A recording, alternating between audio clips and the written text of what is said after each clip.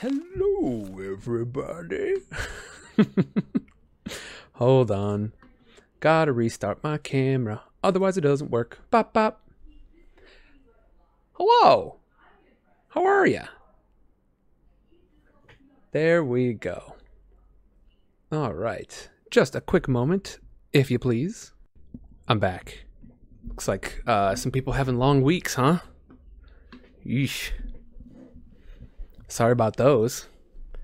Long but very rewarding. Well, that's good to hear. I'm doing my hair down this week. Why the heck not, right? I believe the line is, if you got it, flaunt it. Boy, I know you want it. Is that right? Does that sound right? I am going to do my weekly adjustment for the camera. See if I can make anything work with this dang old green screen. That's better. Now, why it works more effectively with less light, I couldn't tell you. But here we are. It's nice and dark. It was a dark and spooky night here in the library. And I'm going to go ahead and say it was probably Professor Plum, because that dude looks shady anyway. How's it going? My name is Sam. This is Sidecar Stories. And if you don't know that, what are you doing? What are you doing here? Hello. Welcome. Today we're going to be reading chapter 29 of Harry Potter and the Order of the Phoenix. I'm riding a little bit of a project high today. I just delivered a first version of an audiobook. Some of y'all might have seen that in the announcements. Michelle, looks like it's looking good now. Excellent. Jujubee, how's it going? Yeah, sorry about that, Michelle. I think sometimes it just gets a little bit to get booted up. But I had a listener who wanted to, I was going to say contract my services, but no, I'm doing it for free, as I mentioned before. So if there are people who want to jump on this train and want me to record for your project, I would love to do so for free. That's what I'm on right now. That's the kind of energy I'm up with at this particular moment. I really appreciate the opportunity. I don't want to say anything about it, any further details about what it's going to be, other than just that it's a children's book, and I really enjoyed doing it. The recording process went great, and the post process I learned quite a bit, and it went really well as well. So I am on that energy right now. It's gone great. It's been a good day. I've been nervous about this project, but I thought it was going to take me all of today and tomorrow to get it finished, and turns out just took me today to do the whole thing. So that's good stuff. I'm ready to do some reading for y'all now. It's your turn to get my reading. I hope anyone who's just joining us here from the YouTube premiere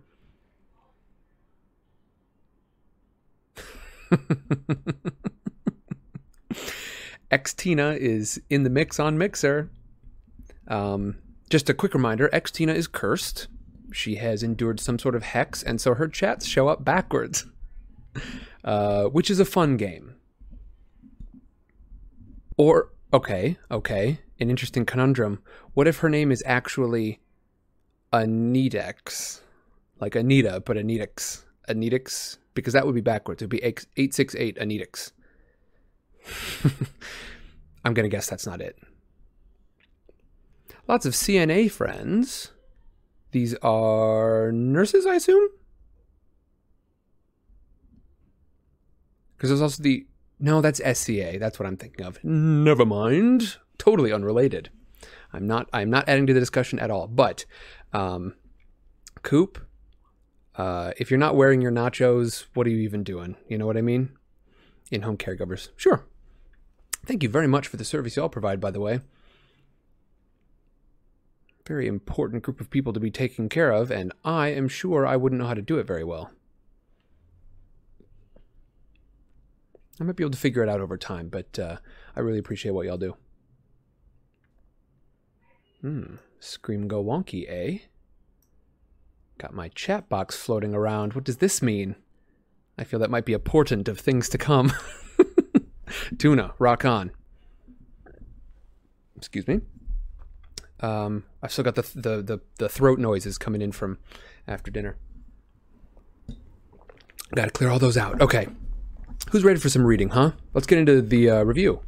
Let's do it. As usual, we're going to review, and then as usual, I'm going to read you guys some dang old Harry Potter. And after that, we're going to talk about it. But in the midst of it, I would love to see what y'all want to talk about. So feel free to put your discussion topics in chat, and we'll find a moment either in the chatter breaks or after the chapter, and we'll do some talking. We'll do some yammering about it. Chapter 28, Snape's Worst Memory. It begins by the order of the Ministry of Magic. Dolores Jane Umbridge has replaced Albus Dumbledore as High Inquisitor, as head of Hogwarts School of Witchcraft and Wizardry. The above is signed in accordance with Educational Decree number 28. So, if y'all remember, at the very end of chapter 27, Dumbledore has disappeared, and now we are dealing with the fallout of this event. His last note to Harry was to keep on and really work hard at occlumency. Harry has to be able to prevent Voldemort from seeing into his mind. He must learn this skill. It seems that the school overall is kind of divided as to whether or not Dumbledore will ever be back, what this means for the school, etc. Let's see. We find that there is a new group of students elected, the Inquisitorial Squad. They have the ability to dock points from people in other houses, and what do you know it? It's all Slytherins.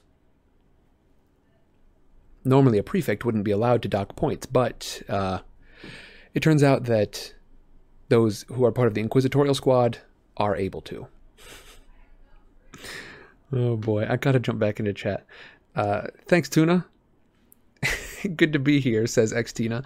But what it looks like on our end, it's funny. It's funny. If y'all aren't seeing it on Discord, go ahead and check out the mixer for it. Era eb doog, a nut snacked. That's right. That's what I'm getting. That's what I'm getting in Mixer. We see that Fred and George have decided to change up their tactics a little bit. They insist that, they've had a reasonable amount of concern regarding being fully expelled from school. And now they're done with that. Of course, Hermione thinks this is preposterous. When have they ever cared? But turns out they were indeed holding back because their new tactic is spectacular. Umbridge is in the middle of a meeting with Potter. Harry is in the middle of a meeting with Umbridge, in which Umbridge has, we think, possibly slipped him some Veritaserum, and suddenly there are explosions coming from elsewhere in the school. Fred and George have decided to not only set off, but prior to that, create new fireworks precisely for this event, and they have outdone themselves. The fireworks are incredible. They replicate or get bigger when Umbridge and Filch try to stop them, and it throws the entire school into pandemonium. They are aided somewhat by the teachers, who will just sit back and let Umbridge and Filch take care of this. It appears that the two have allied themselves with one another, and the teachers who are still loyal to Dumbledore are all too happy to let her waste her entire day just trying to take care of these things. Rachel says, super tired this week. And I will admit, Rachel, I don't think you're my Rachel. I think you're a different Rachel, right? Unless that would be really wild. Rachel, if you were my sister Rachel and you've been in here the whole time, that would freak me out a little bit. Different one. Yeah, okay, that's what I thought. I was like, I don't remember. I think we had talked about it initially, but yeah, I knew that there was another Rachel here that wasn't my Rachel, but Rachel, welcome nonetheless. I'm going to say some quick hellos once I'm done with the review. Harry and Cho have a chance to talk again, and it doesn't go well. It goes even more poorly than last time. They end up in a shouting match in the hallway, and finally, Harry goes down and begins his occlumency lesson with Snape. Snape is called away all of a sudden to help Umbridge with something, and Harry is left alone in Snape's office, where he finds oh shoot, I can't remember what it's called. Chat, ready, go. What's the thing called? It contains all of the memories that Snape has removed from his brain. Now, it belongs to Dumbledore, and Snape appears to be borrowing it. The pensive, thank you. Bop, bop, bop. 3 in a row, right in chat. There we go. Oh, there's 4. Cozy Oregano, welcome. Welcome to Mixer. I'm sorry, Xtina, it's not Evisnep. It's not the Evisnep. Just watching Tina's chats show up backwards. It's Scream Go Wonky. That's our thing here. We are the rickety sidecar from the Aristocats. So, Harry's left alone with the Pensieve, and thereby with some of Snape's memories. Now, how Harry ends up in this particular memory, we don't know, but we find a memory of an exam day in which Snape is nearby to the Marauders. The Marauders, of course, being the group that consisted of Harry's father and his father's friends. We learn a lot about them here, and it's not good news for Harry. We find that James Potter, Harry's father, is a bully to Snape. No other way to say it. He's a bully, and Sirius is just as much of a bully. It seems that Lupin and the man who will eventually be known as Wormtail, they don't really participate, but they don't stop them either. The person who does stop them is none other than Lily Potter, eventually Lily Potter. Lily Evans, I believe she's called now.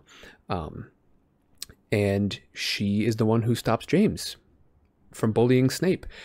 All of a sudden, Snape is using a strange spell and suddenly, viciously slashes open James's face. And the two of them continue to fight. Snape calls Lily a mudblood and says he doesn't need any of her help. And Lily leaves the whole thing alone. But Harry is discovered by Snape in his office using the Pensieve and thrown backwards into one of his shelves. It appears that Snape throws a jar at him on his way out the door. And that is the end of it. Snape tells Harry, "Get out. I don't ever want to see you in this office again." And that's where we end. Now, we know this is a terrible, terrible news because Dumbledore's final words after, right before he went into hiding or left the school or whatever mysterious thing he's gotten himself into, his last words to Harry before leaving were that he must study occlumency. He must. And Cozy Oregano has got a good question. I've always wondered why Snape chose to put that memory in the Pensieve. It's a very good question. I think... Cozy is adding, Snape knowing Harry shouldn't have been surprised. Oh, Snape knowing Harry shouldn't have been surprised. Yeah, we talked about this a little bit at the end of the last session, and we came upon the idea that perhaps this was Snape's sort of roundabout way, perhaps trying to get around some of Dumbledore's orders even, his roundabout way of showing Harry who his father really was. That's a possibility. Because I agree, he should have known that, Harry was... He's already had a conversation with Harry in which he warns Harry never to go snooping through his potion supplies again. We don't know. It's also possible that this was just the best way to keep it away, because remember, during occlumency lessons, it's possible that Harry can get some sort of kickback, in which, while Snape is trying to see into Harry's mind, Harry might get a glimpse into Snape's mind. There we go, Tuna. Oh, man. Jester Mask, thank you. That's pretty cool. It shows up on the mixer screen, too. Yeah, Joker. This bit of kickback is partially what Dumbledore is so concerned about, that when Harry is seeing into Voldemort's mind, maybe Voldemort can see back. But we know this is terrible, terrible news, essentially. This is directly going against what Dumbledore wanted for this year and for Harry, and it might very well be dangerous. But that is where we're at. I just want to say hi to everyone in Mixer. Looks like we got 5 in here right now. Welcome. Welcome very much. Love y'all. And in the Discord, I see Rainman, Amandy, Coop, Debbie, Jade, Joseph, Rachel, and Lorax. How y'all doing? It's great to see you. I look forward to reading to you right now. Let's get into the chapter, shall we? I think it's about time.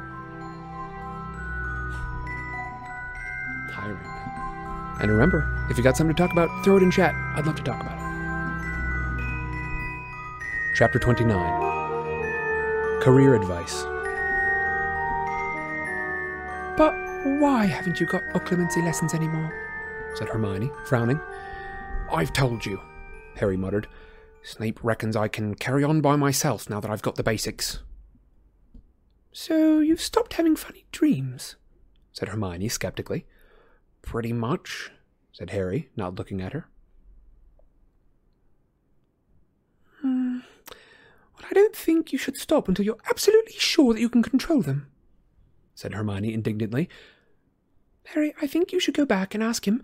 No, said Harry forcefully. Just drop it, okay, Hermione? It was the first day of the Easter holidays, and Hermione, as was her custom, had spent a large part of her day drawing up study schedules for the three of them. Harry and Ron had let her. It was easier than arguing with her, and in any case, they might come in useful. Ron had been startled to discover there were only 6 weeks left until their exams. How can that come as a shock? Hermione demanded as she tapped each little square on Ron's schedule with her wand so that it flashed a different color according to its subject. I don't know, said Ron. There's been a lot going on. Well, there you are, she said, handing him his timetable. If you follow that, you should do fine. Ron looked down at it gloomily, but then brightened. You've given me an evening off every week. That's for Quidditch practice, said Hermione. The smile faded from Ron's face. Oh, what's the point? He said dully. We've got about as much chance of winning the Quidditch Cup this year as Dad's got of becoming Minister for Magic. Hermione said nothing. She was looking at Harry, who was staring blankly at the opposite wall of the common room while Crookshanks pawed at his hand, trying to get his ears scratched. What's wrong, Harry? What? He said quickly. Nothing. He seized a copy of Defensive Magical Theory and pretended to be looking at something in the index. Crookshanks gave him up as a bad job and slunk away under Hermione's chair. I saw Cho earlier, said Hermione tentatively. She looked really miserable, too. Have you two had a row again? What? Oh, yeah, we have, said Harry, seizing gratefully on the excuse. What about? That sneak friend of hers, Marietta, said Harry. Yeah, well, I don't blame you, said Ron angrily, setting down his revision timetable. If it hadn't been for her, Ron went into a rant about Marietta Edgecombe, which Harry found helpful. All he had to do was look angry, nod, and say, yeah, and that's right, whenever Ron drew a breath, leaving his mind free to dwell, ever more miserably, on what he had seen the Pensieve. He felt as though the memory of it were eating him from the inside. He had been so sure that his parents were wonderful people. He never had the slightest difficulty in disbelieving the aspersions that Snape cast on his father's character. Hadn't people like... Cynthia, welcome. I'm sorry. Sorry about that, I got distracted. Normally I keep that out of the way.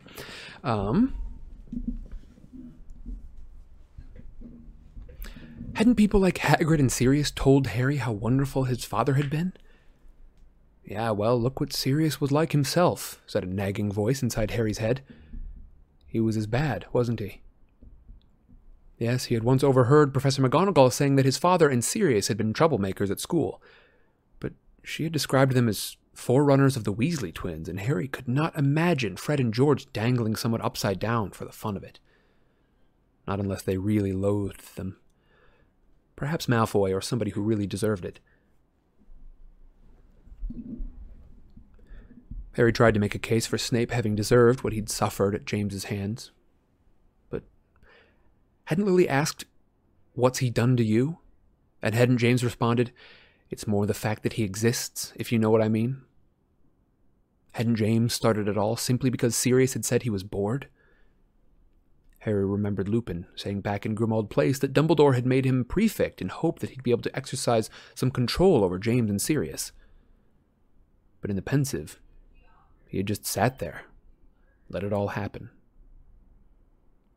Harry kept reminding himself that Lily had intervened. His mother had been decent. Yet the memory of the look on her face as she had shouted at James disturbed him quite as much as anything else. She had clearly loathed James, and Harry simply could not understand how they could have ended up marrying. Once or twice he even wondered whether James had forced her into it. For nearly 5 years, the thought of his father had been a source of great comfort, of inspiration. Whenever someone had told him he was like James, he had glowed with pride inside. And now he felt cold and miserable at the thought of him. The weather grew breezier, brighter, and warmer as the Easter holidays passed, but Harry, along with the rest of the 5th and 7th years, was trapped inside, traipsing back and forth to the library. Harry pretended his bad mood had no other cause but the approaching exams, and as his fellow Gryffindors were sick of studying themselves, his excuse went unchallenged. Harry, I'm talking to you. Can you hear me? Huh? He looked around. Ginny Weasley, looking very windswept, had joined him at the library table where he'd been sitting, alone. It was late on Sunday evening. Hermione had gone back to Gryffindor Tower to review ancient runes, and Ron had Quidditch practice. "Oh, hi," said Harry, pulling his books toward him. "How come you're not at practice?" "It's over," said Ginny. "Ron had to take Jack Sloper up to the hospital wing." "Why?" "Well, we're not sure, but we think he knocked himself out with his own bat." She sighed heavily. "Anyway, the package just arrived. It's only just got through Umbridge's new screening process." She hoisted a box wrapped in brown paper onto the table. It had clearly been unwrapped and carelessly rewrapped. There was a scribbled note across it in red ink, reading, "Inspected and passed by the Hogwarts High Inquisitor." "It's Easter eggs from Mum," said Ginny. "There's one for you. There you go." She handed him a handsome chocolate egg decorated with small iced snitches, and, according to the packaging, containing a bag of fizzing Whizbees. Harry looked at it for a moment, then, to his horror, felt a lump rise in his throat. "Are you okay, Harry?" Ginny asked quietly. "Yes, I'm fine," said Harry gruffly. The lump in his throat was painful. He did not understand why an Easter egg should have made him feel like this. "You seem really down lately," Ginny persisted. "You know, I'm sure if you just talk to Cho—" "It's not Cho I want to talk to," said Harry brusquely. "Who is it then?" asked Ginny, watching him closely. He glanced around to make sure nobody was listening. Madame Pince was several shelves away, stamping out a pile of books for a frantic-looking Hannah Abbott. "I wish I could talk to Sirius," he muttered. "But I know I can't." Ginny continued to watch him thoughtfully. More to give himself something to do than because he really wanted any, Harry unwrapped his Easter egg, broke off a large bit, and put it into his mouth. "Well," said Ginny slowly, helping herself to a bit of egg too, "if you really want to talk to Sirius, I expect we could think of a way to do it." "Come on," said Harry dully. "With Umbridge policing the fires and reading all of our mail?" "The thing about growing up with Fred and George," said Ginny thoughtfully, "is that you sort of start thinking of anything is possible if you got enough nerve." Harry looked at her. Perhaps it was the effect of the chocolate. Lupin had always advised eating some after encounters with Dementors. Or perhaps because he had finally spoken aloud the wish that had been burning inside him for a week. But he felt a bit more hopeful. "What do you think you're doing?" "Oh, damn," whispered Ginny, jumping to her feet. "I forgot." Madame Pince was swooping down on him, her shriveled face contorted with rage. "Chocolate in the library?" she screamed. "Out! Out! Out!" And whipping out her wand, she caused Harry's books, bag, and ink bottle to chase him and Ginny from the library, whacking them repeatedly over the head as they ran. I know, Liberty, that's a great quote.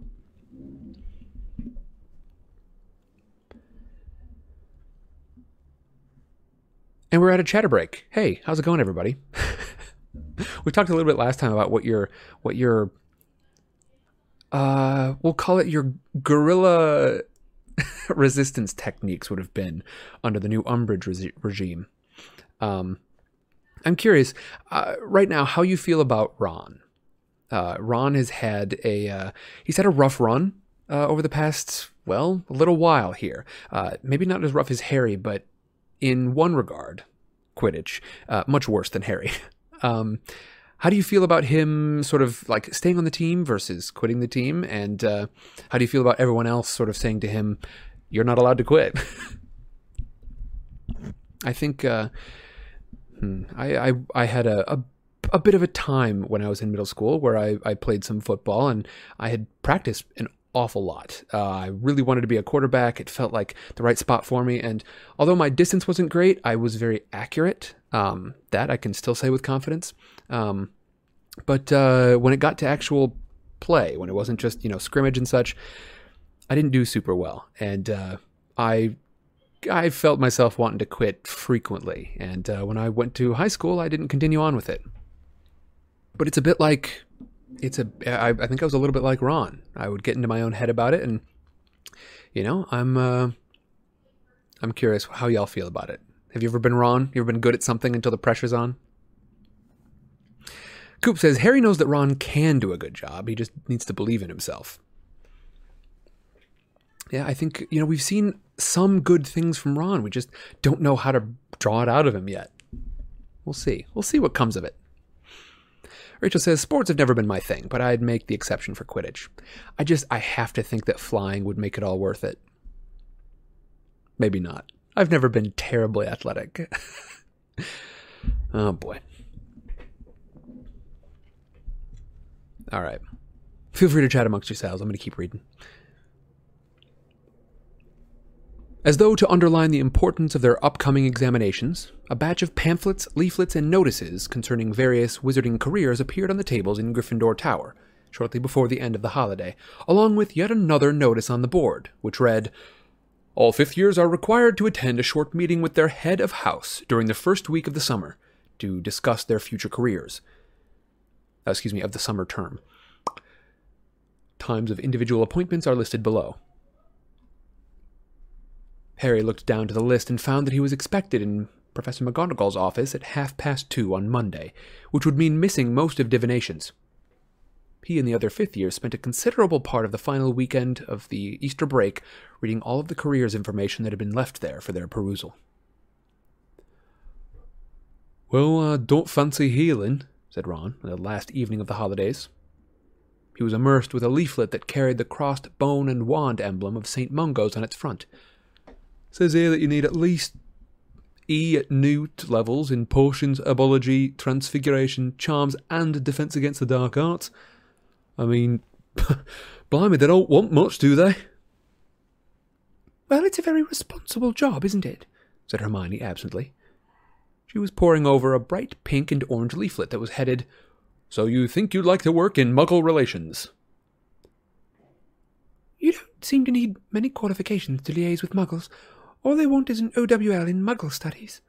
Much more important is your enthusiasm, patience, and a sense of good fun. You'd need more than a good sense of fun to liaise with my uncle, said Harry darkly. Good luck of it. A good sense of when to duck, more like.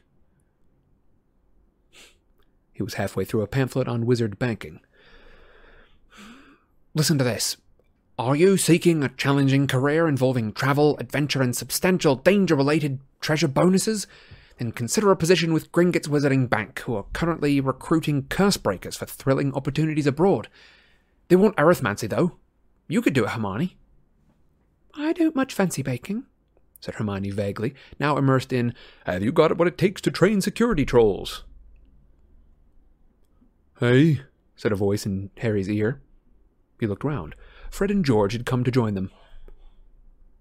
Ginny's had a word with us about you, said Fred, stretching his legs on the table in front of them and causing several booklets on careers with the Ministry of Magic to slide off onto the floor. She says you need to talk to Sirius. What? Said Hermione sharply, freezing with her hand halfway toward picking up Make a Bang at the Department of Magical Accidents and Catastrophes. Yeah? Said Harry, trying to sound casual. Yeah, I thought I'd like... Don't be so ridiculous, said Hermione, straightening up and looking at him as though she could not believe her eyes. With Umbridge groping around in the fires and frisking all of the owls? Well, we think that we can find a way around that, said George, stretching and smiling. It's a simple matter of causing a diversion. Now, you might have noticed that we've been rather quiet in the mayhem during the Easter holidays. What was the point, we asked ourselves? Disrupting leisure time, continued Fred. No point at all, we answered ourselves. And of course we'd have messed up on people studying too, which would have been the very last thing that we want to do. He gave Hermione a sanctimonious little nod. She looked rather taken aback by this thoughtfulness. But it's business as usual from tomorrow, Fred continued briskly. And if we're going to be causing a bit of uproar, why not do that so Harry can have his chat with Sirius? Yes, but still, said Hermione, with an air of explaining something very simple to somebody very obtuse. Even if you do cause a diversion, how is Harry supposed to talk to him?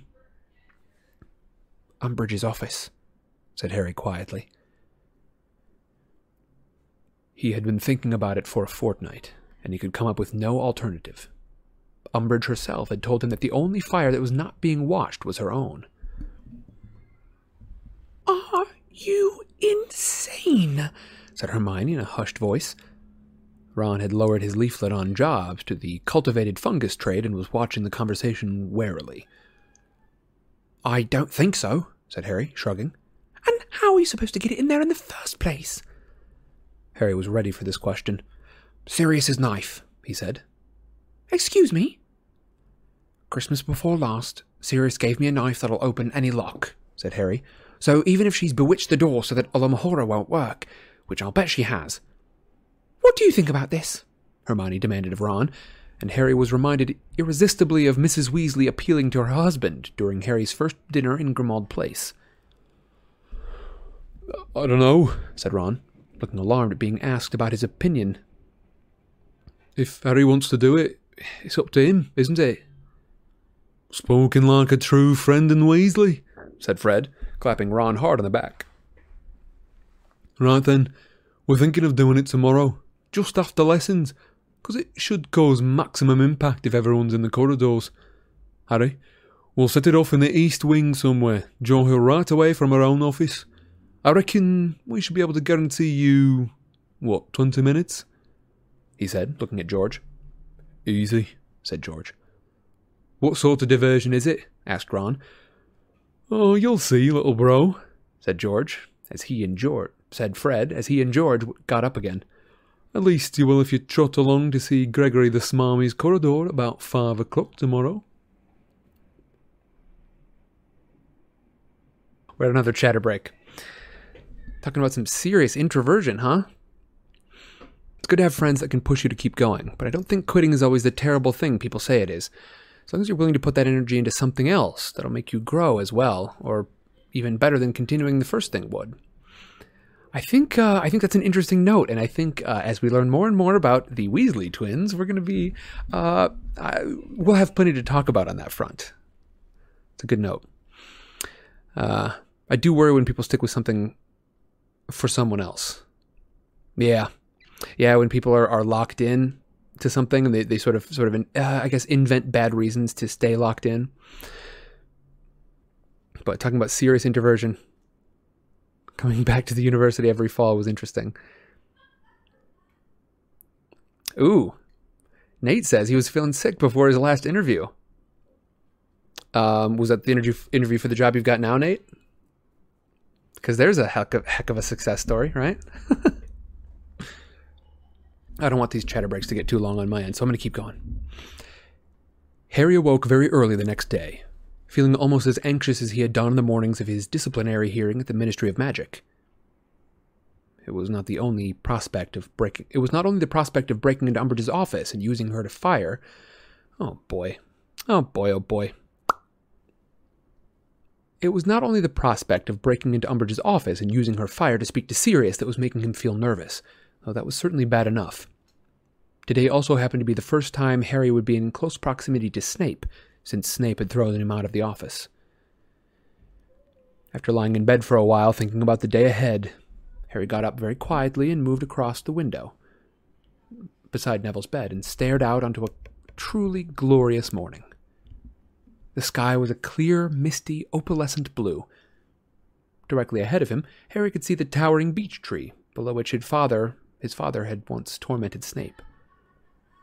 He was not sure what Sirius could possibly say to him that would make up for what he had seen in the Pensieve, but he was desperate to hear Sirius's own account of what had happened, to know of any mitigating factors that there might have been, any excuse at all for his father's behavior. Something caught Harry's attention. Movement on the edge of the Forbidden Forest. Harry squinted into the sun and saw Hagrid emerging from between the trees. He seemed to be limping. As Harry watched, Hagrid staggered to the door of his cabin and disappeared inside it. Harry watched the cabin for several minutes. Hagrid did not emerge again, but smoke unfurled from the chimney, so Hagrid could not be so badly injured that he was unequal to stoking the fire. Harry turned away from the window, heading back into his trunk and starting to dress. With the prospect of forcing entry into Umbridge's office ahead, Harry had never expected the day to be a restful one, but he had not reckoned on Hermione's almost continual attempts to dissuade him from what he was planning to do at 5 o'clock. For the first time ever, she was at least as inattentive to Professor Binns in History of Magic as Harry and Ron were, keeping up a stream of whispered admonitions that Harry tried very hard to ignore. And if she does catch you in there, apart from being expelled, she'll be able to guess that you've been talking to Snuffles. And this time I expect she'll force you to drink Veritaserum and answer her questions. Ron. That's me, I'm Ron.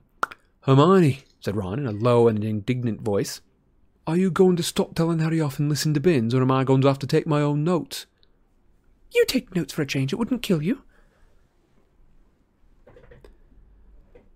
By the time they reached the dungeons, neither Harry nor Ron was speaking to Hermione. Undeterred, she took advantage of their silence to maintain an uninterrupted flow of dire warnings, all uttered under her breath in a vehement hiss that caused Seamus to waste 5 whole minutes checking his cauldron for leaks. Snape, meanwhile, seemed to have decided to act as though Harry were invisible. Harry was, of course, well used to this tactic, as it was one of Uncle Vernon's favorites, and on the whole was grateful he had nothing worse to suffer. In fact, compared to what he usually had to endure from Snape in the way of taunts and snide remarks, he found the new approach something of an improvement, and was pleased to find that, when left well enough alone, he was able to concoct an invigorating draught quite easily. At the end of the lesson, he scooped up some of the potion into a flask, uncorked it, and took it up to Snape's desk for marking, feeling that he might at least have scraped an E. He just looked away when he heard a smashing noise. Malfoy gave a gleeful yell of laughter. Harry whipped around. His potion sample lay in pieces on the floor, and Snape was surveying him with a look of gloating pleasure. Oops, he said softly. Another 0, then, Potter. Harry was too incensed to speak. He strode back to his cauldron, intending to fill another flask and force Snape to mark it, but he saw, to his horror, that the rest of the contents had vanished. I'm sorry, said Hermione, with her hands over her mouth. I'm really sorry, Harry. I thought that you'd cleaned up. I thought you'd finished, so I cleared it. Harry could not bring himself to answer. When the bell rang, he hurried out of the dungeon without a backward glance, and made sure he found himself in a seat between Neville and Seamus for lunch, so that Hermione could not start nagging him again about using Umbridge's office. He was in such a bad mood by the time he got to divination that he had quite forgotten his careers appointment with Professor McGonagall, remembering it only when Ron asked him why he wasn't in her office. He hurtled back upstairs and arrived out of breath, only a few minutes late. "Sorry, Professor," he panted, and he closed the door. "I forgot." "No matter, Potter," she said briskly, but as she spoke, somebody else sniffed from the corner. Harry looked round. Professor Umbridge was sitting there, a clipboard on her knee, a fussy little pie frill around her neck, and a small, horribly smug smile on her face. "Sit down, Potter," said Professor McGonagall tersely. Her hands shook slightly as she shuffled the many pamphlets littering her desk. Harry sat down with his back to Umbridge and did his best to pretend he could not hear the scratching of her quill upon the keyboard.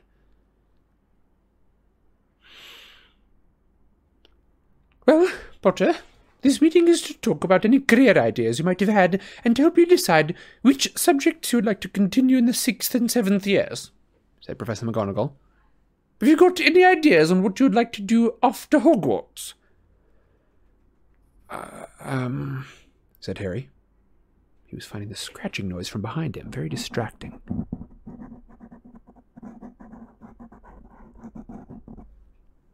"Yes?" Professor McGonagall prompted Harry.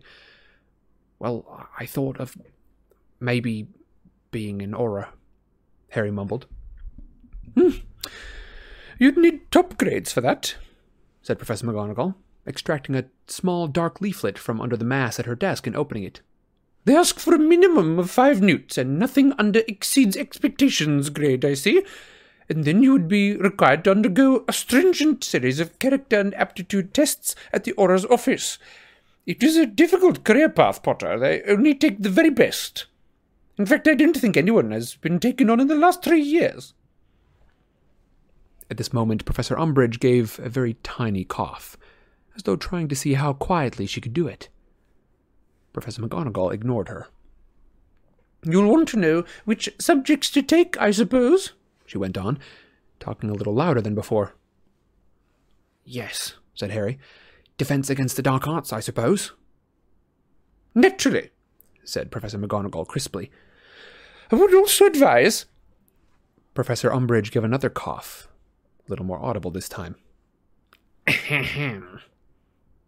Professor McGonagall closed her eyes for a moment, opened them, and continued as though nothing had happened. "I would also advise transfiguration, because Aurors frequently need to transfigure or untransfigure in their work, and I ought to tell you now, Potter, that I do not accept students into my NEWT classes unless they have achieved exceeds expectations or higher at ordinary wizarding level. I'd say that you're averaging acceptable at the moment, so you'll need to put in some good hard work before the exams to stand a chance of continuing. Then you ought to do charms, always useful, and potions. Yes, Potter, potions," she added, with the merest flicker of a smile. "Poisons and antidotes are a central study for Aurors. And I must tell you that Professor Snape absolutely refuses to take students who get anything other than outstanding in their OWLs. So—" Professor Umbridge gave her most pronounced cough yet. "Might I offer you a cough drop, Dolores?" Professor McGonagall asked curtly, without looking at Professor Umbridge. "Oh, no, thank you very much," said Umbridge, with that simpering laugh Harry hated so much. "I was just wondering whether I could make the teensiest interruption, Minerva." "I dare say that you'll find you can," said Professor McGonagall through tightly gritted teeth. "I was just wondering whether Mr. Potter has quite the temperament for an Auror," said Professor Umbridge sweetly.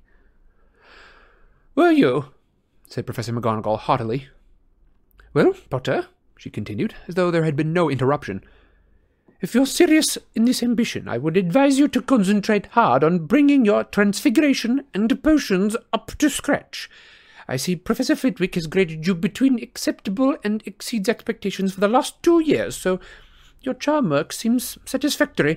As for defense against the dark arts, your marks have been generally high. Professor Lupin, in particular, thought that you Are you quite sure that you don't need a cough drop, Dolores? Oh, no need, thank you, Minerva, simpered Professor Umbridge, who just coughed her loudest yet. I was just wondering that you might not have had Harry's most recent Defense Against Dark Arts marks in front of you. I'm sure I slipped you a note. What, this thing?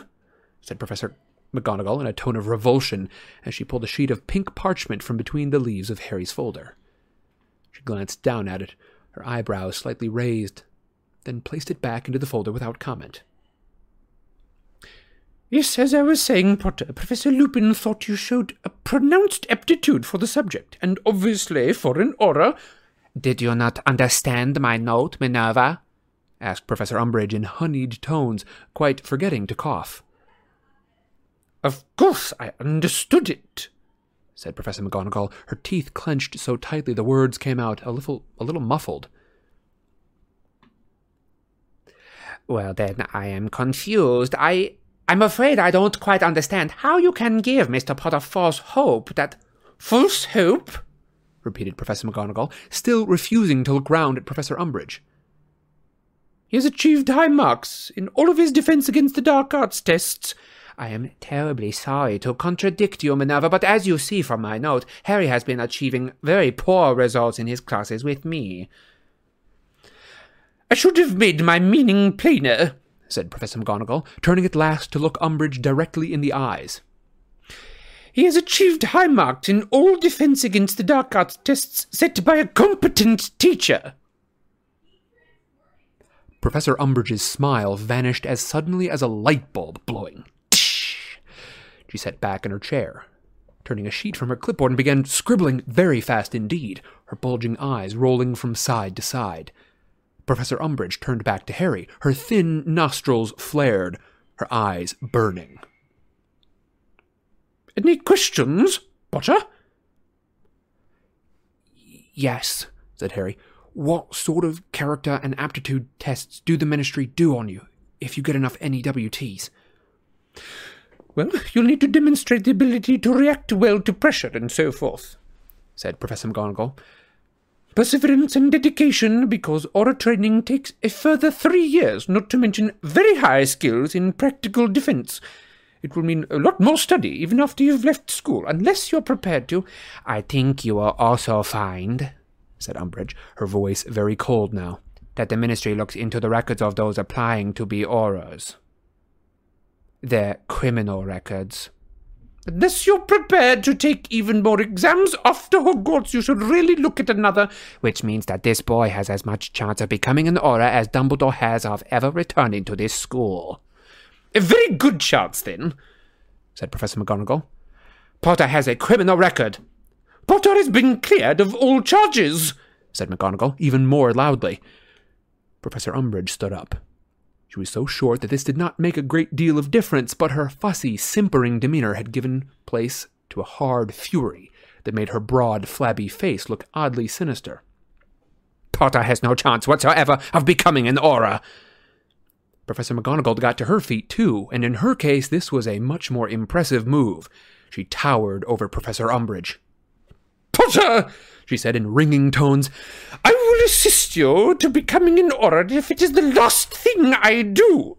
If I have to coach you nightly, I will make sure that you achieve the results desired. The Minister for Magic will never employ Harry Potter, said Umbridge, her voice raising furiously. Well, then it might be a new Minister for Magic by the time Potter is ready to join, shouted Professor McGonagall. Aha! Shrieked Professor Umbridge, pointing a stubby finger at McGonagall. Yes, of course. That is what you want, isn't it, Professor McGonagall? You want Cornelius Fudge replaced by Albus Dumbledore. You think you'll be where I am, don't you? Senior undersecretary to the Minister and headmistress to boot. You are raving, said Professor McGonagall, superbly disdainful. Potter, this concludes our career consultation. Harry swung his bag over his shoulder and hurried out of the room, not daring to look at Professor Umbridge. He could hear her and Professor McGonagall continuing to shout at each other all the way back down the corridor. And that's a chatter break, folks. I don't even have a question for you right now. Just how good is McGonagall?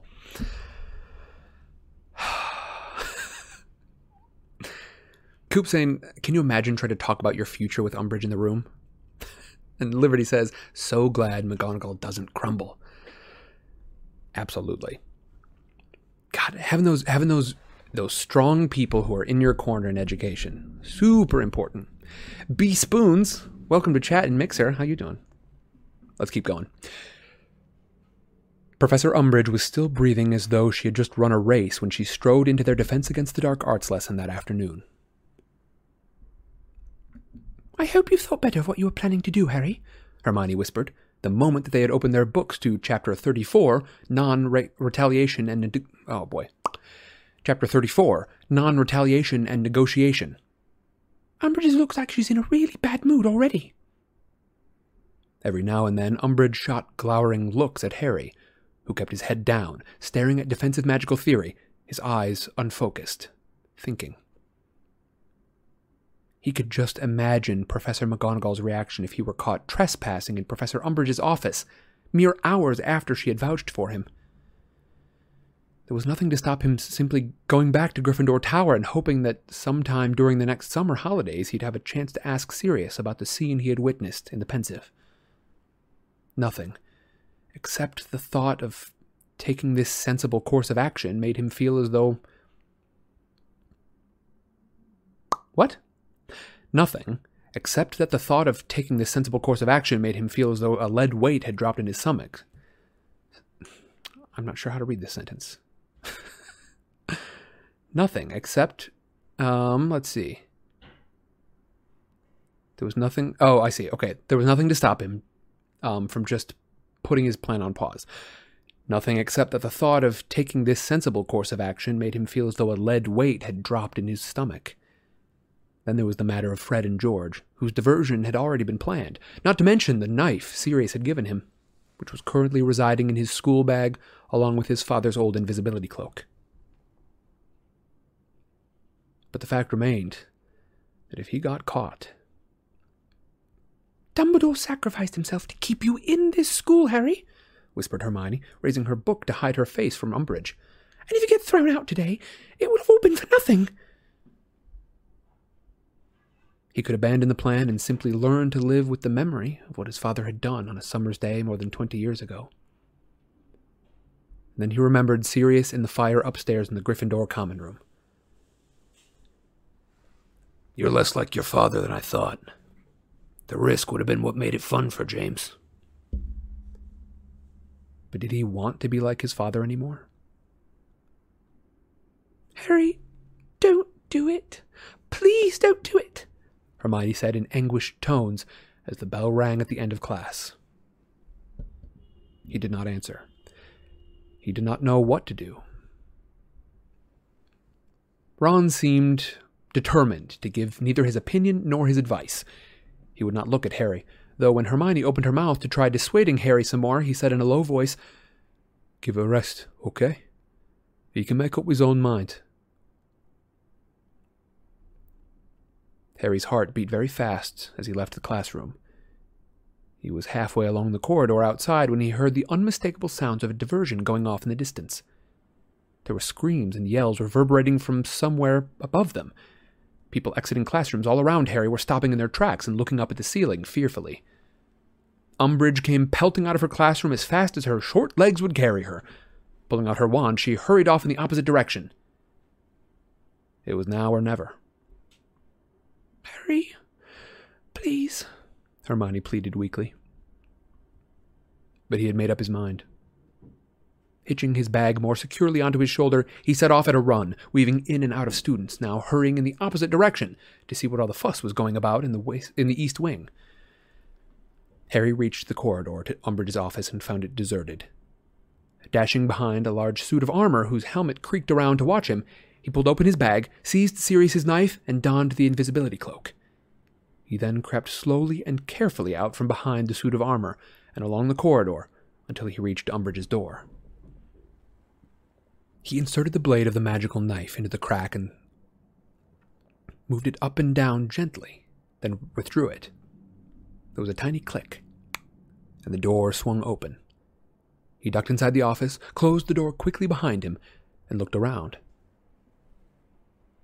Nothing was moving except the horrible kittens that were still frolicking on the plates above the confiscated broomsticks.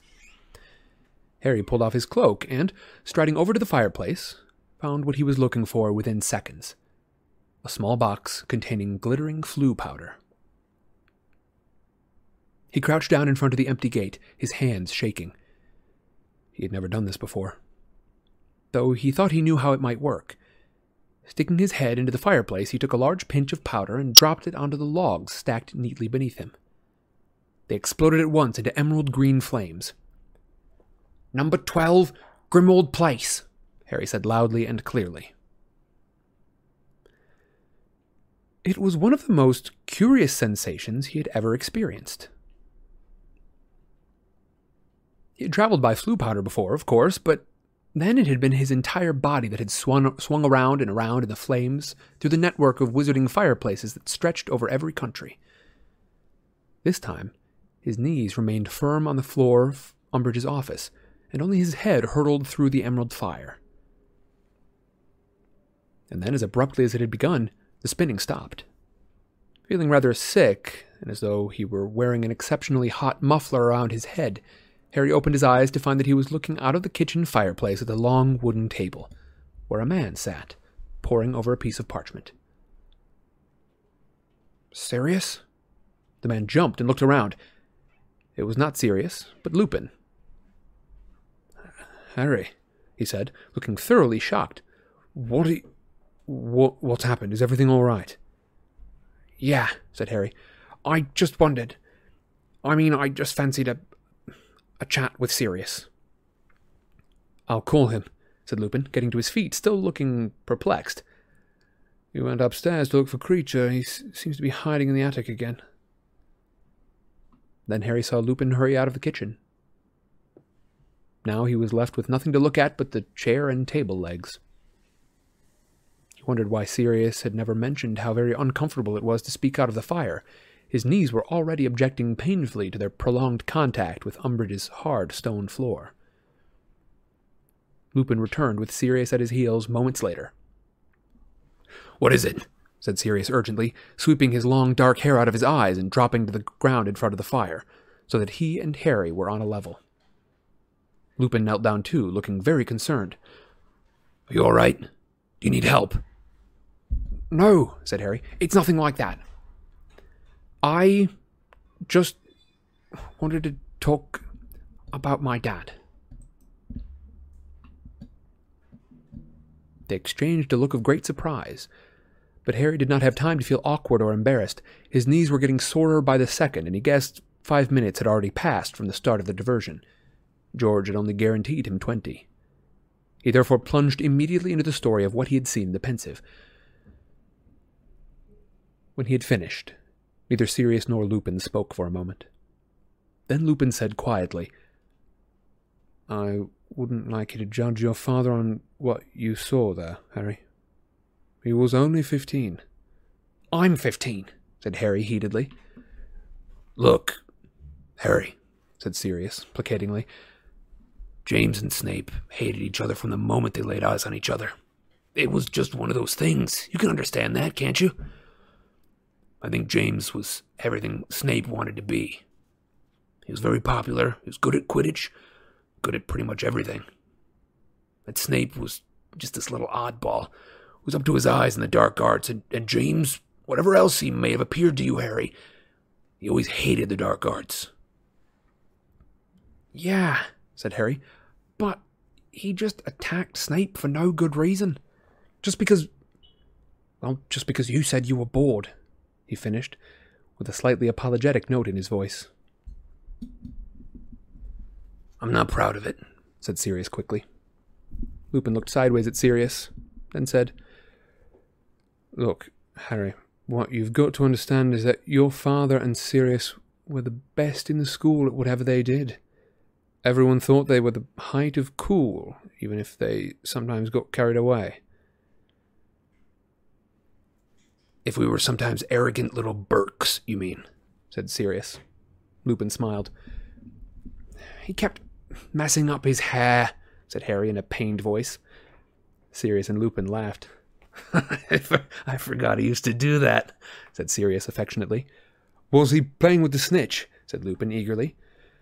Yeah, said Harry, watching uncomprehendingly as Sirius and Lupin beamed reminiscently. Well, I thought he was a bit of an idiot. Of course he was a bit of an idiot, said Sirius bracingly. We were all idiots. Well, not Moony so much, he said fairly, looking at Lupin. Lupin shook his head. Did I ever tell you to lay off Snape? Did I ever have the guts to tell you that you were out of order?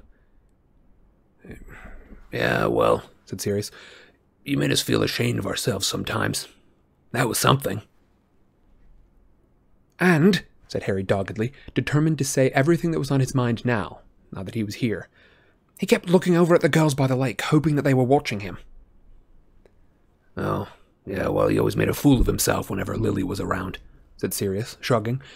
He couldn't stop himself showing off whenever he got near her. How come she married him? Harry said miserably. She hated him. No, she didn't, said Sirius. She started going out with him in 7th year, said Lupin. Once James had deflated his head a little bit, said Sirius. And stopped hexing people just for the fun of it, said Lupin. Even Snape? Said Harry. Well, said Lupin slowly. Snape was a special case. I mean, he never lost the opportunity to curse James, so you couldn't really expect James to take that lying down, could you? And my mum was okay with that. She didn't know too much about it, to tell you the truth, said Sirius. I mean, James didn't take Snape on their dates with her and jinx him in front of her, now did he? Sirius frowned at Harry, who was still looking unconvinced. Look, he said. Oh. Look, he said. Your father was the best friend I ever had, and he was a decent person. A lot of people are idiots at the age of 15. He grew out of it. Yeah, okay, said Harry heavily. I just never thought that I'd feel sorry for Snape. Now that you mention it, said Lupin, a faint crease between his eyebrows. How did Snape react when he found out that you'd seen all of this? He told me he'd never teach me occlumency again, said Harry indifferently. Like that's a big disappointment. He what? Shouted Sirius, causing Harry to jump and inhale a mouthful of ashes. Are you serious, Harry? Said Lupin quickly. He's stopped giving you lessons. Yeah, said Harry, surprised by what he considered a great overreaction. But it's okay, I don't care. It's a bit of a relief if I would be telling you that... I'm coming up there to have a word with Snape, said Sirius forcefully, and he actually made to stand up, but Lupin watched him. But Lupin wrenched him back down again. If anyone's going to tell Snape, it will be me, he said firmly. But, Harry, first of all, you're going to go back to Snape and tell him on no account is he to stop giving you lessons. When Dumbledore hears... I can't tell him that, he'd kill me, said Harry, outraged. You didn't see him when we got out of the Pensive. Harry, there is nothing so important as you learning occlumency, said Lupin sternly. Do you understand me? Nothing. Okay, said Harry, thoroughly discomposed, not to mention annoyed. I'll try and say something to him, but it won't be... He fell silent. He could hear distant footsteps.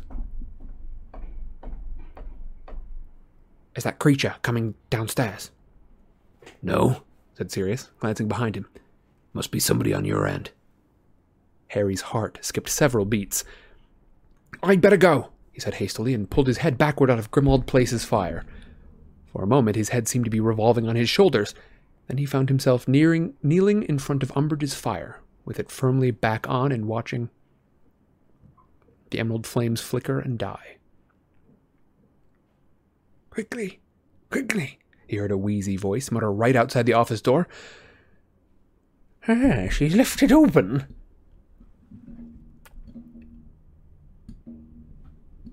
Harry dived for the invisibility cloak and just managed to pull it back over himself when Filch burst into the office. He looked absolutely delighted about something, and was talking to himself feverishly as he crossed the room, pulled open a drawer in Umbridge's desk, and began rifling through the papers inside it. Approved for whipping! Approved for whipping! I can do it at last! Oh, they've had it coming to 'em for years! He pulled out a piece of parchment, kissed it, and then shuffled rapidly back out the door, clutching it to his chest. Harry leapt to his feet, and making sure that he had his bag and that the invisibility cloak was completely covering him, he wrenched open the door and hurried out of the office after Filch, who was hobbling along faster than Harry had ever seen him go. One landing down from Umbridge's office, Harry thought it was safe to become visible again. He pulled off the cloak, shoved it into his bag, and hurried outwards.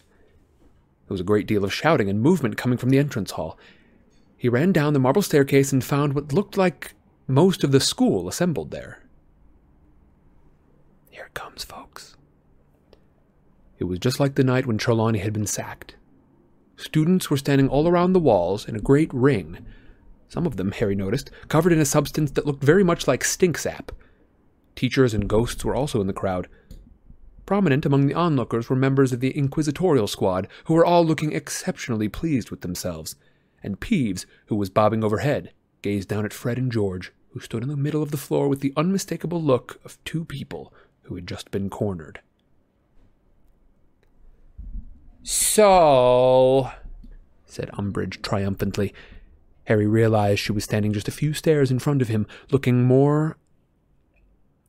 once more, looking down upon her prey. "So, you think it amusing to turn a school corridor into a swamp, do you?" Pretty amusing, yeah, said Fred, looking up at her without the slightest sign of fear. Filch elbowed his way closer to Umbridge, almost crying with happiness. I've got the form, headmistress," he said hoarsely, waving the piece of parchment Harry had just seen from the desk. "I got the form, and I got the whips waiting. Oh, let me do it now." "Archander, welcome to Scooter Patrol." "Very good, Argus," she said. "You two," she went on, gazing down at Fred and George. "You two are about to learn what happens to wrongdoers in my school." You know what? said Fred. I don't think we are. He turned to his twin. George, he said, I think we've outgrown full-time education. Yeah, I've been feeling that way myself, said George lightly. Time to test our talents in the real world, do you reckon? asked Fred. Definitely, said George. And before Umbridge could say a word, they raised their wands and said together, Accio brooms! Harry heard a crash somewhere in the distance. Looking to his left, he ducked just in time. Fred and George's broomsticks, one still trailing the heavy chains and iron peg to which Umbridge had fastened them to the wall, were hurtling along the corridor toward their owners. They turned left, streaked down the stairs, and stopped sharply in front of the twins, the chain clattering loudly to the flagged stone floor. We won't be seeing you, Fred told Professor Umbridge, swinging his leg over his broomstick. Yeah, don't bother keeping in touch, said George, mounting his own. Fred looked down at the assembled students, at the silent, watchful crowd. If anyone fancies buying a portable swamp, as demonstrated upstairs, come to number 93, Diagon Alley. Weasley's Wizarding Wheezes, he said in a loud voice. Our new premises. Special discounts to Hogwarts students who swear that they're going to use our products to get rid of this old bat, added George, pointing at Professor Umbridge. Stop them! shrieked Umbridge, but it was too late. As the inquisitorial squad closed in, Fred and George kicked off from the floor, shooting 15 feet into the air, the iron peg swinging dangerously below. Fred looked across the hall, at the poltergeist bobbing his level above the crowd. Give a hell from us, Peeves.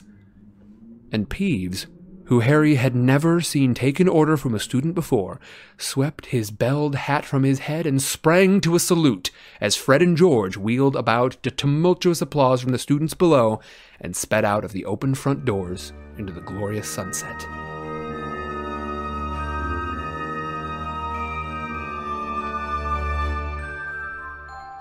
What a scene have we had here.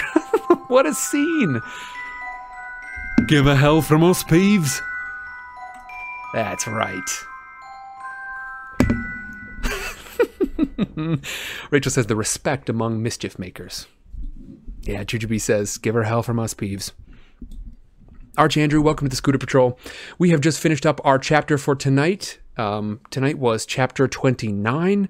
We're on to chapter 30 next week. That's how numbers work. I appreciate you all sticking me through my rambling. Just sticking me.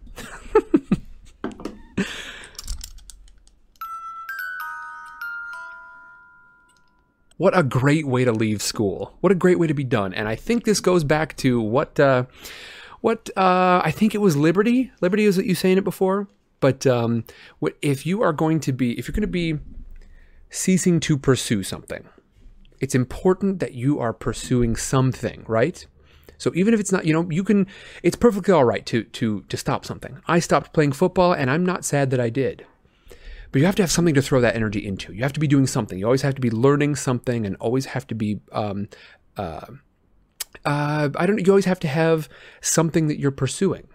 It will serve you. It can only serve you well in the future to be pursuing actively things that you are learning and trying to understand and get better at. There's an old saying that I'm sure I'm going to butcher. I found it rather recently, and it has fascinated me. A ship with no heading can find no favorable wind, which means that luck doesn't exist unless you've got something that you're trying to pursue. And there's also that old saying that I'm sure a lot of you have heard before. Luck is the combination of preparation and timing. And I think they're saying much the same thing, but... Jujubee, have a great night.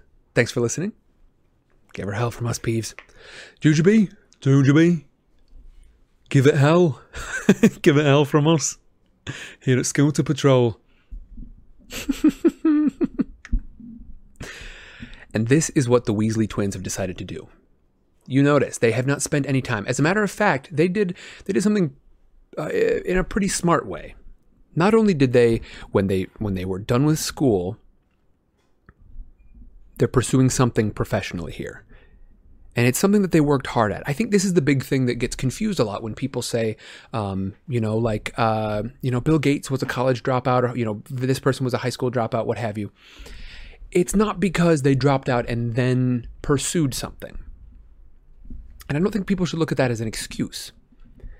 They dropped out because they had something better going on. And as goofy as it is with the Weasleys, it is something that they're good at and that they have worked hard to achieve. They worked really hard to get where they are. You notice that Hermione has even been impressed with the new, the new witchcraft that has gone into making Weasley's Wizard Wheezes into a reality.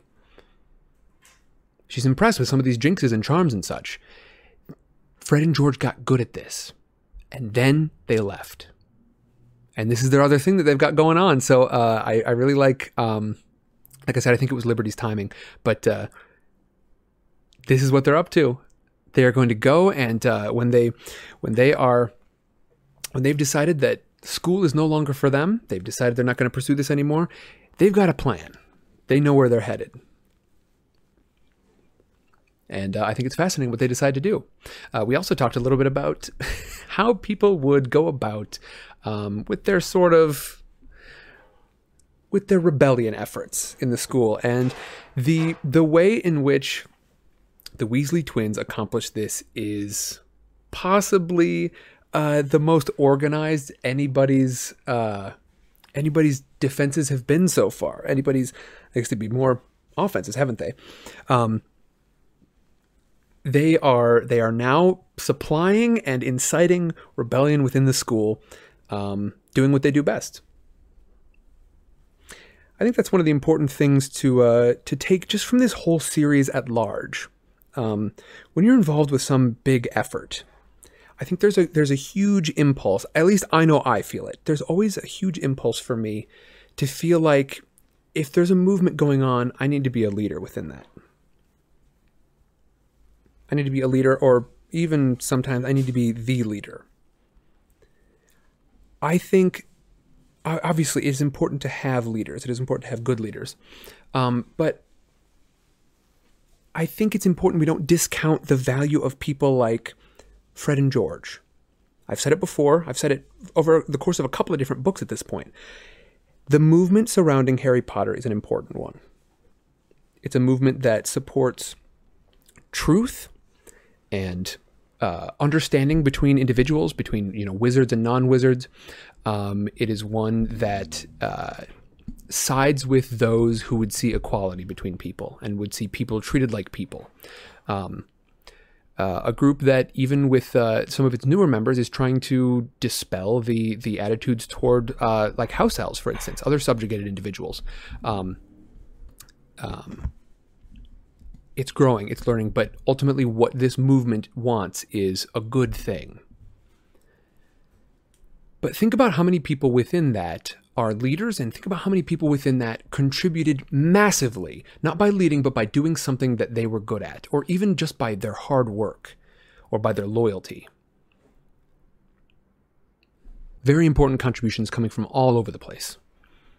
And I don't want people to forget that. I think that's important, and it's one of the big things that I gathered from this series overall. Sorry, I'm breaking up for you, Liberty. Let's see. Liberty says, yes, I love we get to see a squib who does well and leads a happy life, a squib who doesn't as a contrast, and Neville as someone who's almost a squib but chooses to stick with it. Yeah, not only has he chosen to stick with it, but here's another one, this is another example of sort of that perseverance. And perseverance even when you're changing tracks, changing what you plan to do. There's perseverance like Fred and George, who are they're going to persevere and become very good at their craft, even though school doesn't look like it's in the plans for them. Neville has persevered at the very same thing. He knows that what he's pursuing is a good thing, and he is doubling his efforts in the Defense Against the Dark Arts. I almost said he's doubling his efforts in the Dark Arts. He's doubling his efforts there, and no one is growing more quickly than he is in their defense abilities. Debbie says, this is one of my favorite chapters, just the way Fred and George exit. It's a fantastic scene. Yep, they're playing to their strengths. Coop says, even Ron said he was impressed that they weren't just screwing around. I like to think that the school itself is on their side. Yeah, I think, what they're doing, think about, we think of things as established. A lot of times we think of things as established and unchangeable. But remember Zonko's joke shop? Who was Zonko? We, of course, don't know, but that would be kind of a funny spin-off series, though, wouldn't it? Who was Zonko? If not somebody just like Fred and George, who worked hard and got better at the jokes and the pranks that he was selling, and innovated in his craft and got better at it and become a better businessman, and eventually grew this joke industry. He probably wasn't solely he or she or they. I don't know exactly who Zonko was. I don't think we know that. But whoever Zonko was, they worked hard and they became a better business person. And I think Fred and George are doing the same thing. Let's see. Thanks for the great reading, says Xtina. I'm pretty sure. Good night. Have a good one, Xtina. Yeah, it's Beans time, isn't it? I want to talk to Chad a little bit longer, then it's time for Beans. Beans. Yeah, McQuay's here. You know it's time for Beans when McQuay's here. A great note from Coop. Oh. Is that the bean barge? Oh, man. Nate's throwing the bean barge into chat. I like those a lot. Bean barge pulling in. Coop says, we tend, at least in the US, to see movements as great person movements. And I think you're exactly right. There were different historical models at various times during history. They would talk about how history is made. And there was a great individual era in history where the primary theory as to how historical events happened were ascribed to individuals who had a massive capacity for change. I think more recently we have, or at least a large part of the scientific historical community, rather, has deviated away from this and considered more of a trends and oh, I don't remember what the other one was. It's trends and something, but that's overall movements that get started over time and pick up traction, and by the movement, that is how change happens. There are often individual names associated with it, simply because over time, many names are stripped away. We remember, the further you get out from reading one of these books, the fewer names you remember, until eventually, of course, you'll just remember the name Harry Potter. That's a sad little hypothetical I just put out there, but ultimately, when you look at a historical event, you sort of zoom out until the only name you really see is Babe Ruth. Who knows much about that? Obviously, there are people who know a lot about that time, and those people won't forget. But over time, fewer and fewer people of those real historical buffs on certain events exist. And so what we get is just one name or two names sometimes that get pasted onto a particular event in history. And much like this, I think we could call those the movement of one person. But I think even more important is to call it the movement of people, because it reminds us the part that we have to play in that. Yeah, sorry I was breaking up for a little bit. Let's see. All right, one more little bit of chat, and then I'm gonna see if I can get my assistant in there.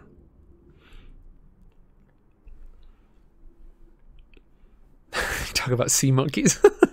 Liberty Grace says, I wonder if it's partly because of the way school is set up. You have to learn key points, aka event and main person, to get down on the test. Oh, to put down on the test. I think that's a great point. And boy, man, it was one of the reasons I, honestly, even more in hindsight than in person, but McQuigway, you'll remember, I took a class called AP World History. And I learned more in that class, more that I carry with me in my sort of day-to-day thinking. I learned more about how I try to analyze movements and events in history, and how big they are, and how none of them happen in a vacuum. McCoy, did you not take that one? I feel like we've had this discussion before, and I'm sure I'm in the wrong here. Hard no. Yeah, there were a lot of people who weren't a fan of that class, but I learned so much about thinking critically about different events and how none of them happen in a vacuum. There are so many variables and factors that are involved with learning about a movement or an event in history. So rarely does it come down to one person. I learned a lot from that class. If you can get in with a history class where you can learn about not just the people and the events and the sort of headlines of it, the stuff that would have gone in the newspaper, on the day after the event, if you can learn the stuff that went into the newspaper on the back pages in the weeks leading up to it, and the months and the years leading up to it, it'll teach you an incredible amount about how history is made. Okay. Y'all ready for beans? I'm gonna go get my assistant. Just a moment. Oh, I'm back and it's beans time. What a song. That was loud.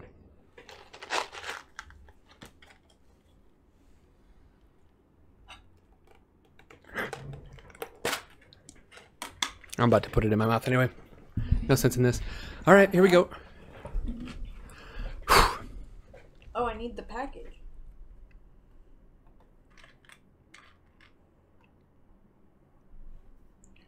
You have to guess too now. I need the box. Do you? I don't think you had it. Did you have last time? Yeah? How talented do you think I am? All right, bad audio things. All right. Ready?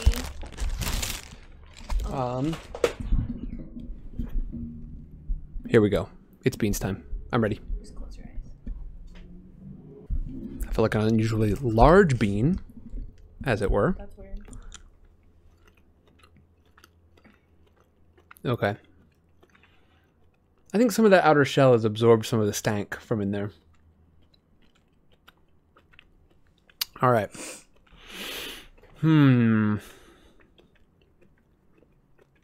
I can't tell. It's not so overtly bad that I think it's a bad one. So I think it's supposed to be a good one. But this batch is hard to tell. Tasty. Hmm? I feel like this one would be tasty. Yeah. None of them are. None of them are tasty. I'm thinking birthday cake. It could be. Maybe. I thought it was coconut, but it's possible it's birthday cake. I don't think it's coconut, but it might be. The bean stank is Usually, pervasive. Usually, you guess so far off that it's very clearly not the right answer. But it is so hot in here. I'm going to call it 1 with an asterisk. Holy smoky. Don't look. Cheater. Put it on the tongue shelf. The color's not showing up. Put it in the tongue drawer. Anyone who wants to learn more about the tongue drawer can go and listen to Frankenstein on Tuesdays. It's not a real thing, but it sounds like something you might have. This is a good one. Okay. Through and through, it's a good one. Tastes like chocolate. I mean, it's a fairly distinct chocolate flavor. Is chocolate even an option? That's cheating. I'm just gonna go with chocolate. That's my final answer. Chocolate pudding. Chocolate pudding. I'm gonna call that 2 with an asterisk. 2 with an asterisk. Yeah, 2 with 2 asterisks because we're not sure what the first one was for real. So that's 2 with 2 asterisks. No, you specifically. I'm guessing it's birthday cake because you Okay. specifically guessed birthday cake. Okay, ready? I think it was birthday cake. Okay, so 2 with an asterisk. All right. No, I'm not ready. I gotta keep remembering to refill some coffee beans. I used to do improv in high school, and before the shows, somebody had chocolate covered espresso beans. Those were really good. They're a little gritty, but it's good. Gritty. That's what you want in a chapter. Luke, it is finished for tonight. chapter. Sorry about that. What did I say? You said that's what you want in a chapter. That's what you wanted in a snack. That's what I meant. In a dessert. I was reading Luke said chapter finished for the night, and it is, unfortunately. But it's going to be available here on Mixer. I think it'll stop processing in the next 10, 20 minutes. So you'll be able to catch it. And then next week it'll be up on YouTube. All right. I think I'm at 2, right? Yep. All right. I'm ready.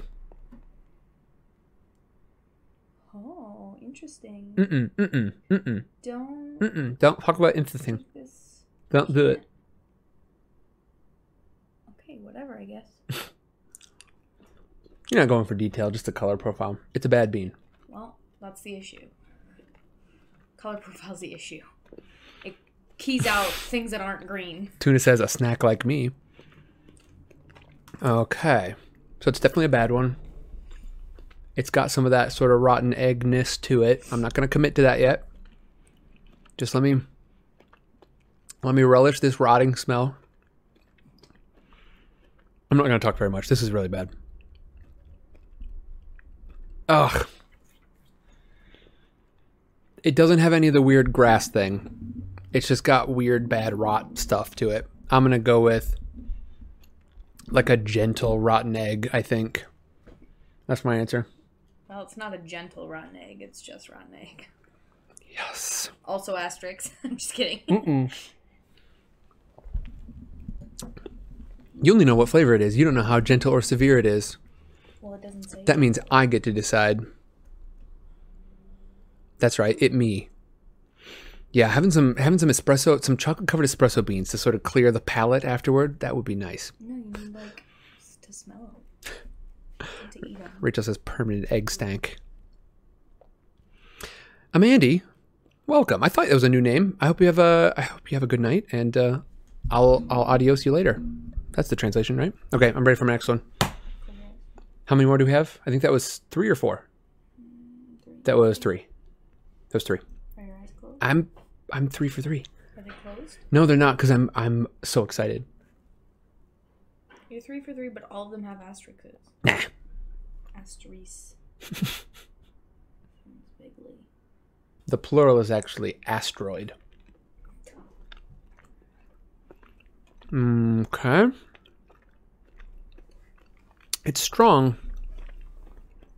There's a strong fruit flavor there. Really strong. It's definitely a good bean. I'm okay with it. I'm okay with what's going on here. It's not a tasty bean that I enjoy, but it's supposed to be, it's a good bean. It is a light side bean. It is a Jedi bean. Let's see.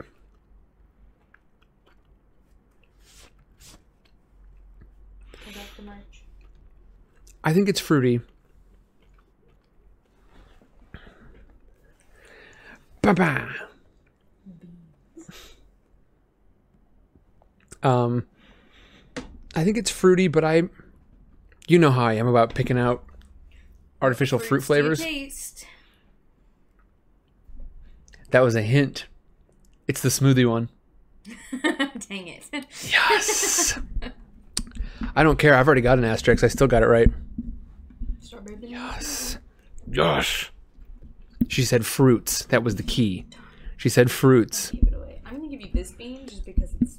And the moment you said fruits, I was like, there's banana in there, but it came on too strong to just be banana.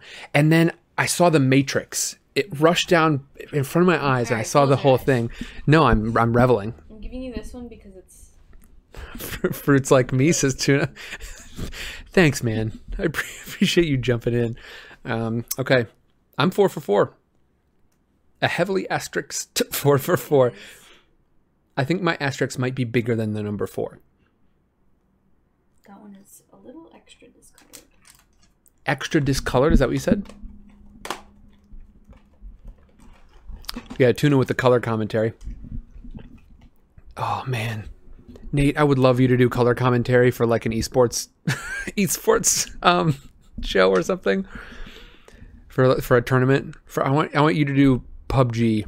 I really think it's funny that it's just Michaela and Nathan talking. Esporting. It is right now. They spam when it's beans. When it's beans time. That's another chocolate pudding right there. That's what that is. It was like splotchy. So it was like I'm 5 for 5. I'm 5 for 5. I am the winner. for the first time ever. No, I've done go this eat one time nachos. before. Say bye to my nachos assistant. Bye, Nachos assistant. Don't be up nachos. What? Shut up.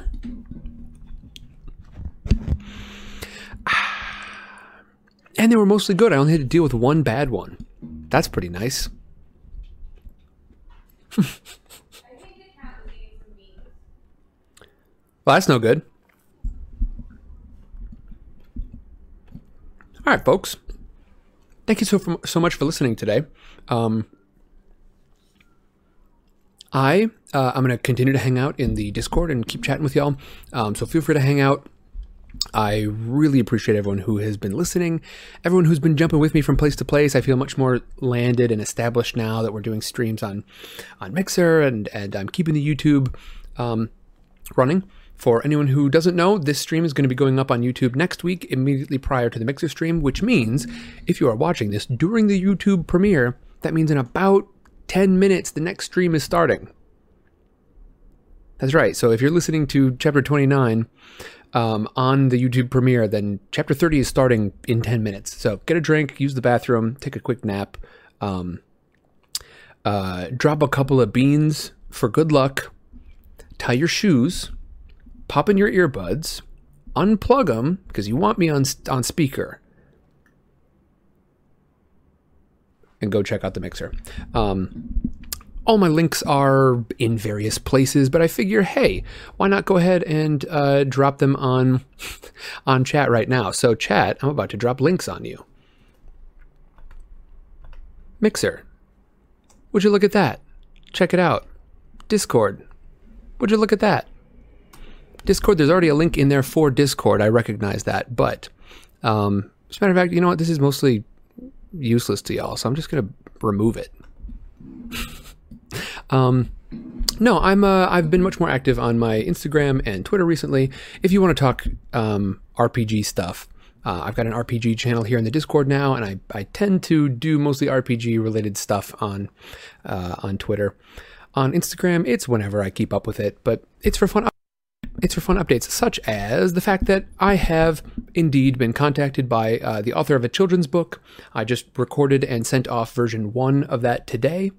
And I am still interested. So if any of you know someone, or you are someone who's got a project in the works that needs a voice, or multiple voices, even better, honestly, multiple voices, I would love to participate. I'm doing them for free right now. Anything that will fit well into my schedule right now, I am doing for free. So if it's a big one, a long one, might take a long time. But thank you all so much for listening. I am going to sign off, but I will be talking to you later, Discord. Have a great night, y'all. Adios.